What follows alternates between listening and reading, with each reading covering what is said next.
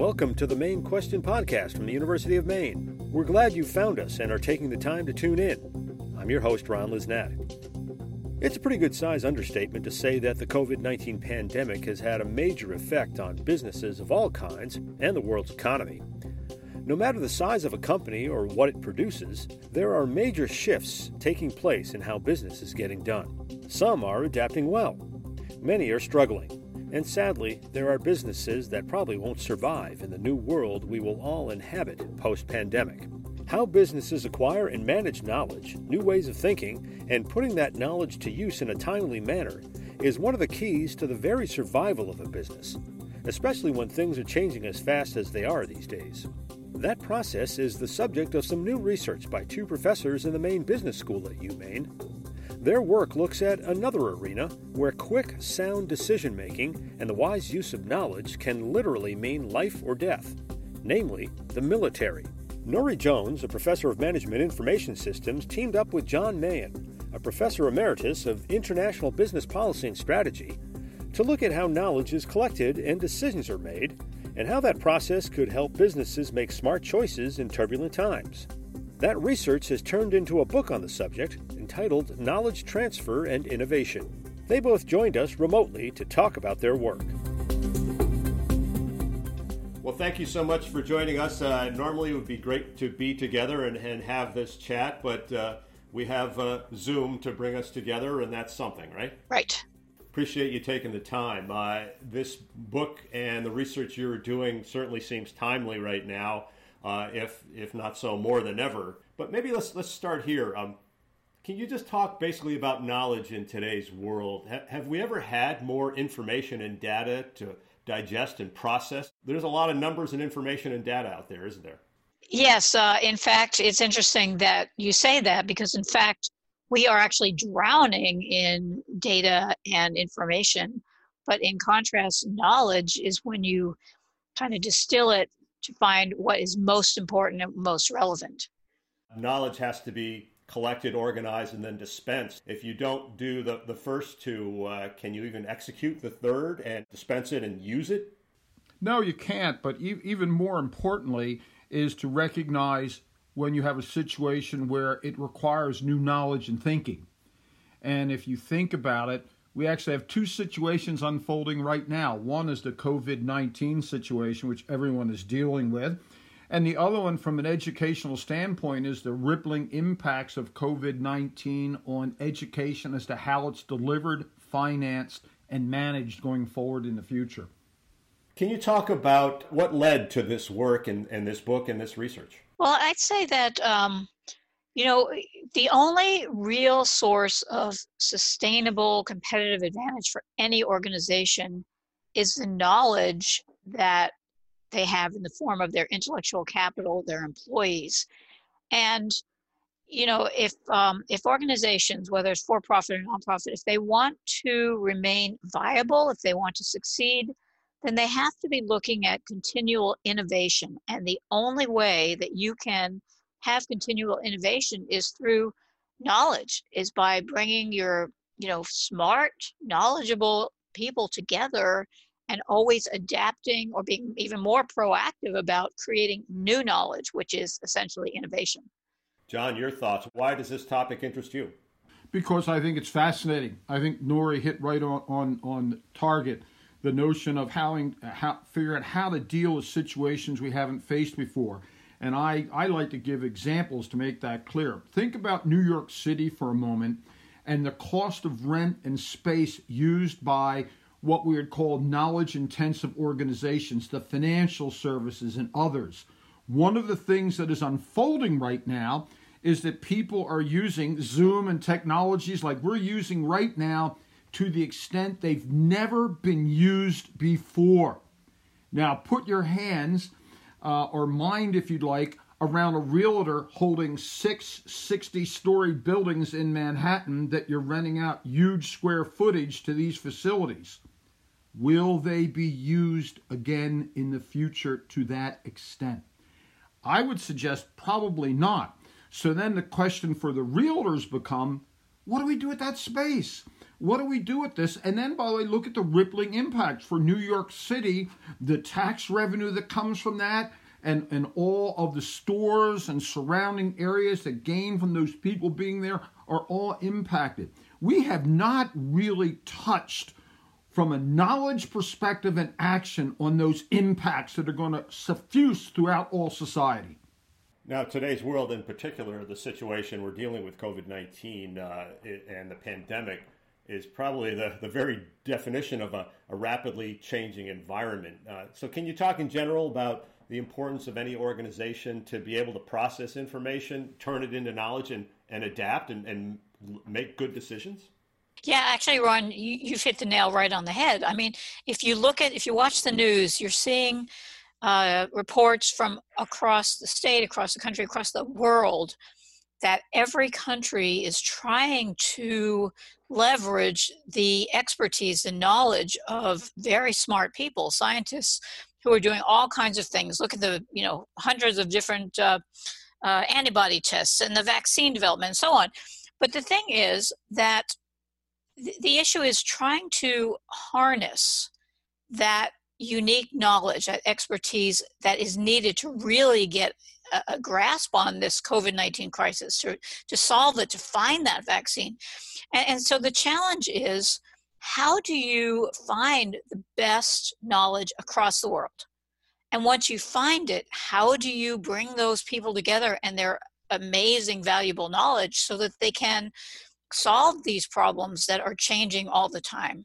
And so that's kind of the whole issue. But it, if we could somehow develop systems to do that, then harnessing this and finding the solution to this COVID-19 would be a lot easier. It's interesting that you use the military in the decision-making process that they employ, which, the stakes couldn't be higher. Similarly, businesses right now are, many of them, fighting for their own survival. So just talk about how that analogy works between the business world and the military world that you did your research on.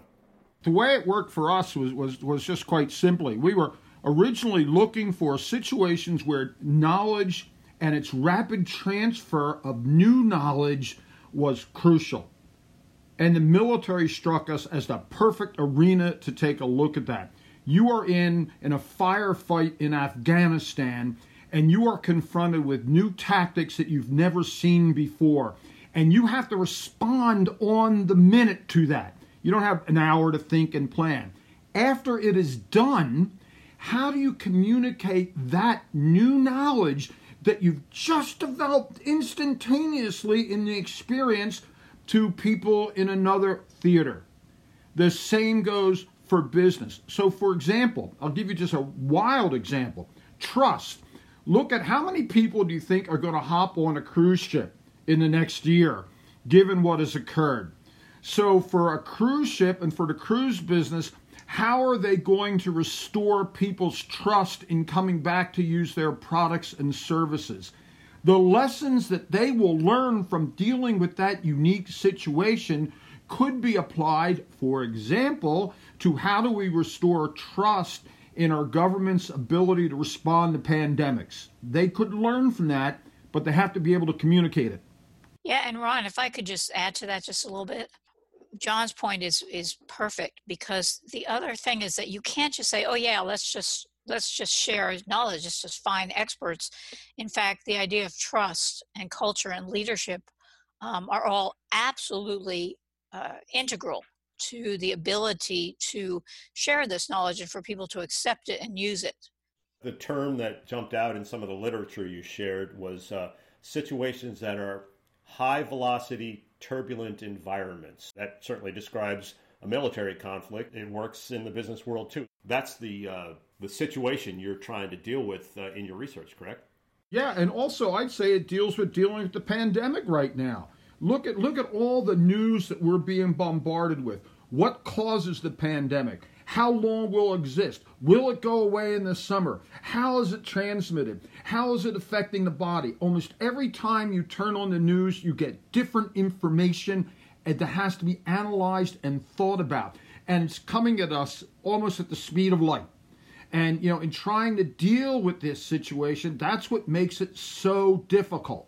As we talked about, the pandemic is ramping this up for businesses today. Just maybe talk about some examples. One that comes to mind for me is how restaurants and people that provide food, grocery stores, whatever, have to pivot right now. Can you talk about how that might play out for them, and if there's any other examples that you used in your research? If you think about one of the other things that has been occurring now is many stores throughout the country are doing curbside delivery, where you call up, you order what you need, and then you pull up in a car, and they put it in the back of the car, and you never touch, see, get out of your car, or see anyone else. One of the other explosions that is going to have an impact on restaurants and food stores and everything else is suddenly people are shopping more online than ever before. And they're finding out that that's easy to do. So it's not just pivoting to how do we deal at a restaurant in terms of seating and the normal things that you would think about, but how do we deal in a situation where people and the very process of going about business has changed in fundamental ways. And that's one of the things that we're all going to have to deal with. I was amazed, quite frankly, in that many of the states, the first things that they opened up here in Maine and in other states, they opened up hairdressing salons, tattoo parlors. Now, if you think about that for a moment, that requires intimate contact. I'm in your face. I'm touching you. And it seems like all the information we've had on the pandemic was don't get in people's faces, don't touch them. Certainly it's easier for me to keep a 6 foot distance in a food store than it is when you're cutting my hair or, for God's sake, you're putting a tattoo on me. That's a really good point. And actually, Ron, this goes back to what I was mentioning before, and that is it's not just about people having critical knowledge. It's all about when you talk about leadership, you also talk about attitudes. And there's an attitude of complacency, an attitude that, yes, this is how we've always done things, we know best. But what's missing, to John's point, is that people, how do you train people? How do you get them to always be thinking proactively about, okay, let's really take a look at best practices. Let's look around the world at what people are doing.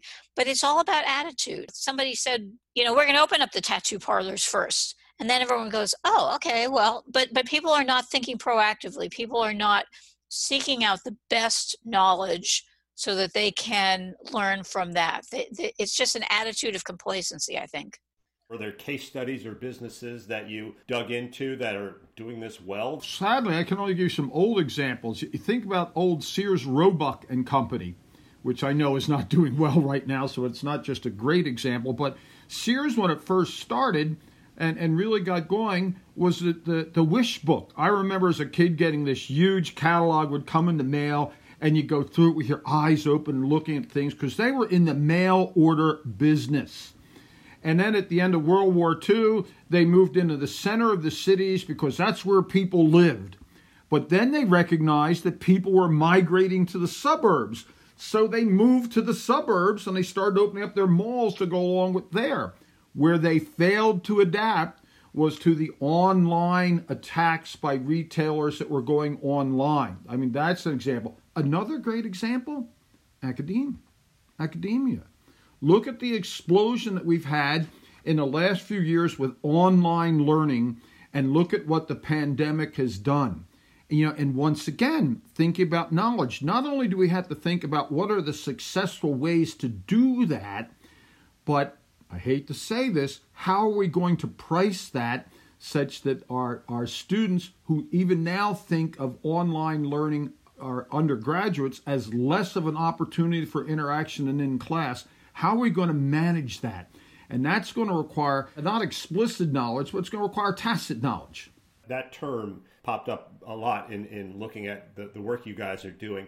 So can you talk about the use of tacit knowledge or unspoken knowledge versus explicit knowledge? What's the difference? Okay, so explicit knowledge is easy. That's knowledge that you can codify. In other words, when you read a report, that's explicit knowledge. Anything you write down is explicit knowledge, and that's easy, right? You can store it in a database. In contrast, tacit knowledge is kind of the cumulative experiences, learning, everything that you as a person develop over time, that unique combination of knowledge that you develop. That is your tacit knowledge. And so, Ron, your tacit knowledge is completely different from mine and John's and even your colleagues. Everyone has unique experiences which frame how they develop their unique perspectives and knowledge. And that's tacit knowledge. And that's what is very, very valuable. Because, for example, you asked about companies. A company like Amazon, a company like Google, these are companies that today are practicing this innovation, this continual learning. They are learning organizations, and they put value on tacit knowledge. Google, for example, I don't know the exact policy, but they give their employees something like 15% or 20% of their time to do nothing but think and learn and try to develop new knowledge so they can be always creative, always learning from each other, combining their knowledge to create innovation, because it never ends. Just another example of tacit knowledge, which maybe will strike people's interest, is humor. Think about humor. What people find funny in the United States, people in Iran won't see as funny. And the reason why is because the culture and the knowledge, which is not written down somewhere. I don't know where you can find a book that says, here's how you tell a joke in Iran and here's what's funny. Here's how you tell a joke in Britain and here's what's funny. You have to experience it, as Nori pointed out. You have to live it. You have to understand the culture and deliver it. And that can't be made very explicit. Can you talk about leadership and the concept of team and how knowledge in a lot of traditional ways used to come from the top down and filter to the people doing the work, but is that not so much the case anymore? I mean, is it sort of a more equal relationship in terms of how teams work together to leverage knowledge and make decisions and get things done? That's one thing we found so interesting about studying the military. As you know, in the military, regardless of which branch, you all start off in boot camp. And that's a very intensive socialization process where they all learn shared values, shared norms. And so over time, in the military, you're always working together as a team. You live together in the barracks. You train together relentlessly every day, all day, 12 hours a day. And then you're broken up on teams and you learn the language, you learn the culture, you learn the shared values. So, it's interesting if you try to translate into business, into American business, we don't have that equivalent. It's harder for businesses here to create that shared sense of bonding of teams, that shared meaning where you just understand each other. So, when we talked about that in the book, we were saying, if we could do anything we want to in this country, we would probably try to create that experience with businesses, create that boot camp, create those shared experiences, so you could share your knowledge more effectively. I just fully agree. I mean, if you think about the training that one gets, for example, as a firefighter or as a policeman, and there's a set of explicit knowledge that is provided, rules and procedures and things like that. But guess what? When you're fighting a fire, you have to make decisions on the spot as to what to do. You don't have time to talk to the fire chief or the fire commissioner. You don't have time to talk to the police chief. You have to make decisions then. And once again, you have to be able to have the knowledge to be able to do it and also the skill to recognize something new. Ron, I can't tell you how important I think both Nori and I believe is that new knowledge doesn't get created unless you recognize that it's a new situation, and then it dies unless it's communicated. And part of the problem, which your question inherently has in it, is how do people down in the organization push knowledge up? We have computers that can process so much information so quickly, but the human brain, or people in general, just aren't able to keep up in terms of digesting all that information and processing it. Is there a disconnect, or is one trying to catch up with the other kind of thing going on? Information is not knowledge. Data is not knowledge. Look, it's sunny out today. I've just provided you with information. Yeah? So what? What do I do with that? Okay, sales. I'm showing sales trends are collapsing in the restaurant business. I can provide data on that. Okay, now what?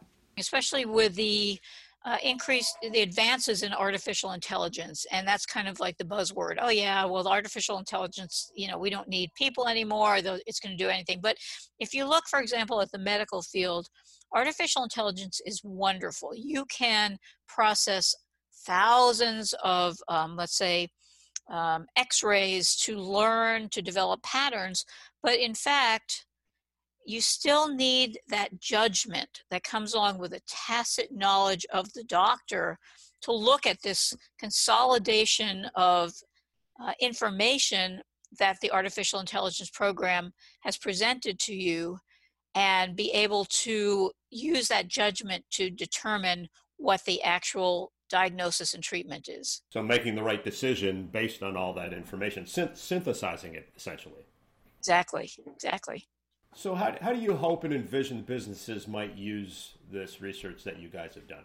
I would hope that they would do two things. One, which you haven't addressed about the fact, one of the things that worry about organizations is knowledge corruption, where knowledge is deliberately withheld that people have. So I'd hope that organizations would recognize that occurs.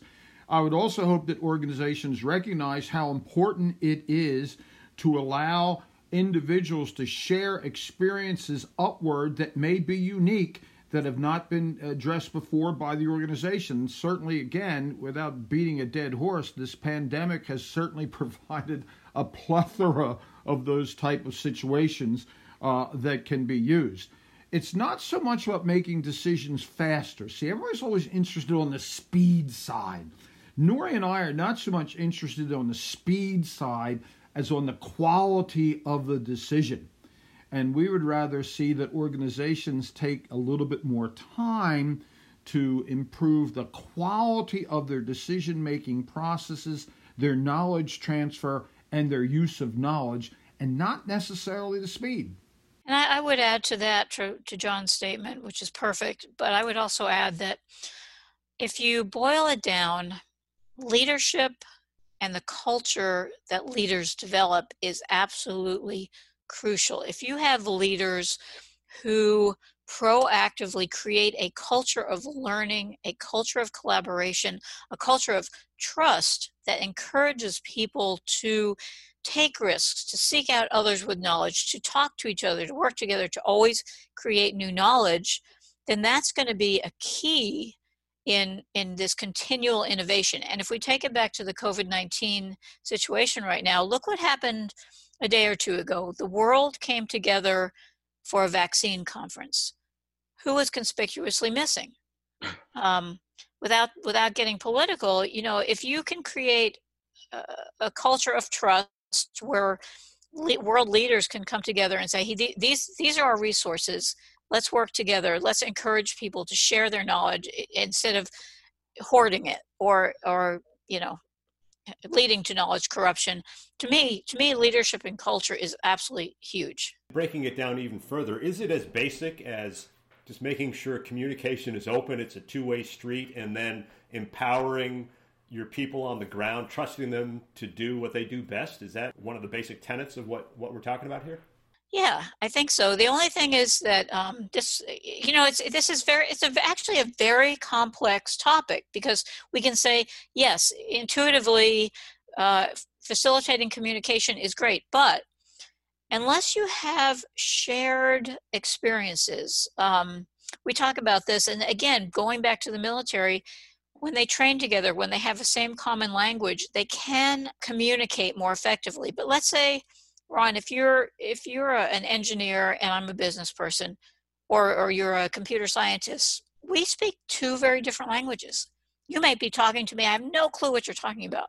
So it gets very complicated, and you have to bring together people who can bridge the gap, who have the trust, who have the common shared language, who can communicate effectively. And this is a term that might be a little too I don't know, techie or something, but we talk about homophilous networks, people who have shared experiences, but they have the same knowledge. Heterophilous networks are people who come from two very different, let's say, engineers versus biologists.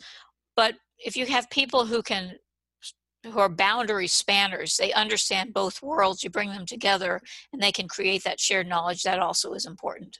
Any final thoughts, John?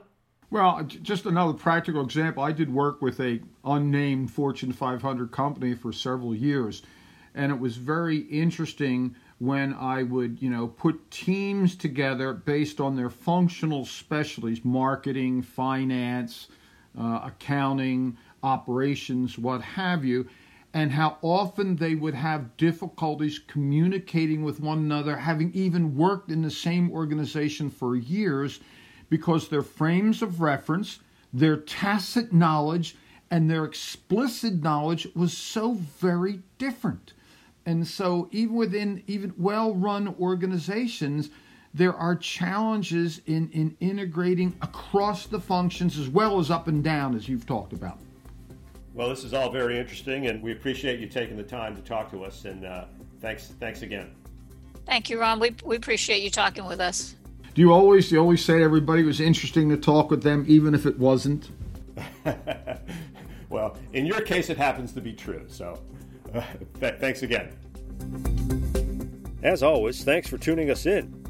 You can reach us with comments or questions at mainquestion@maine.edu.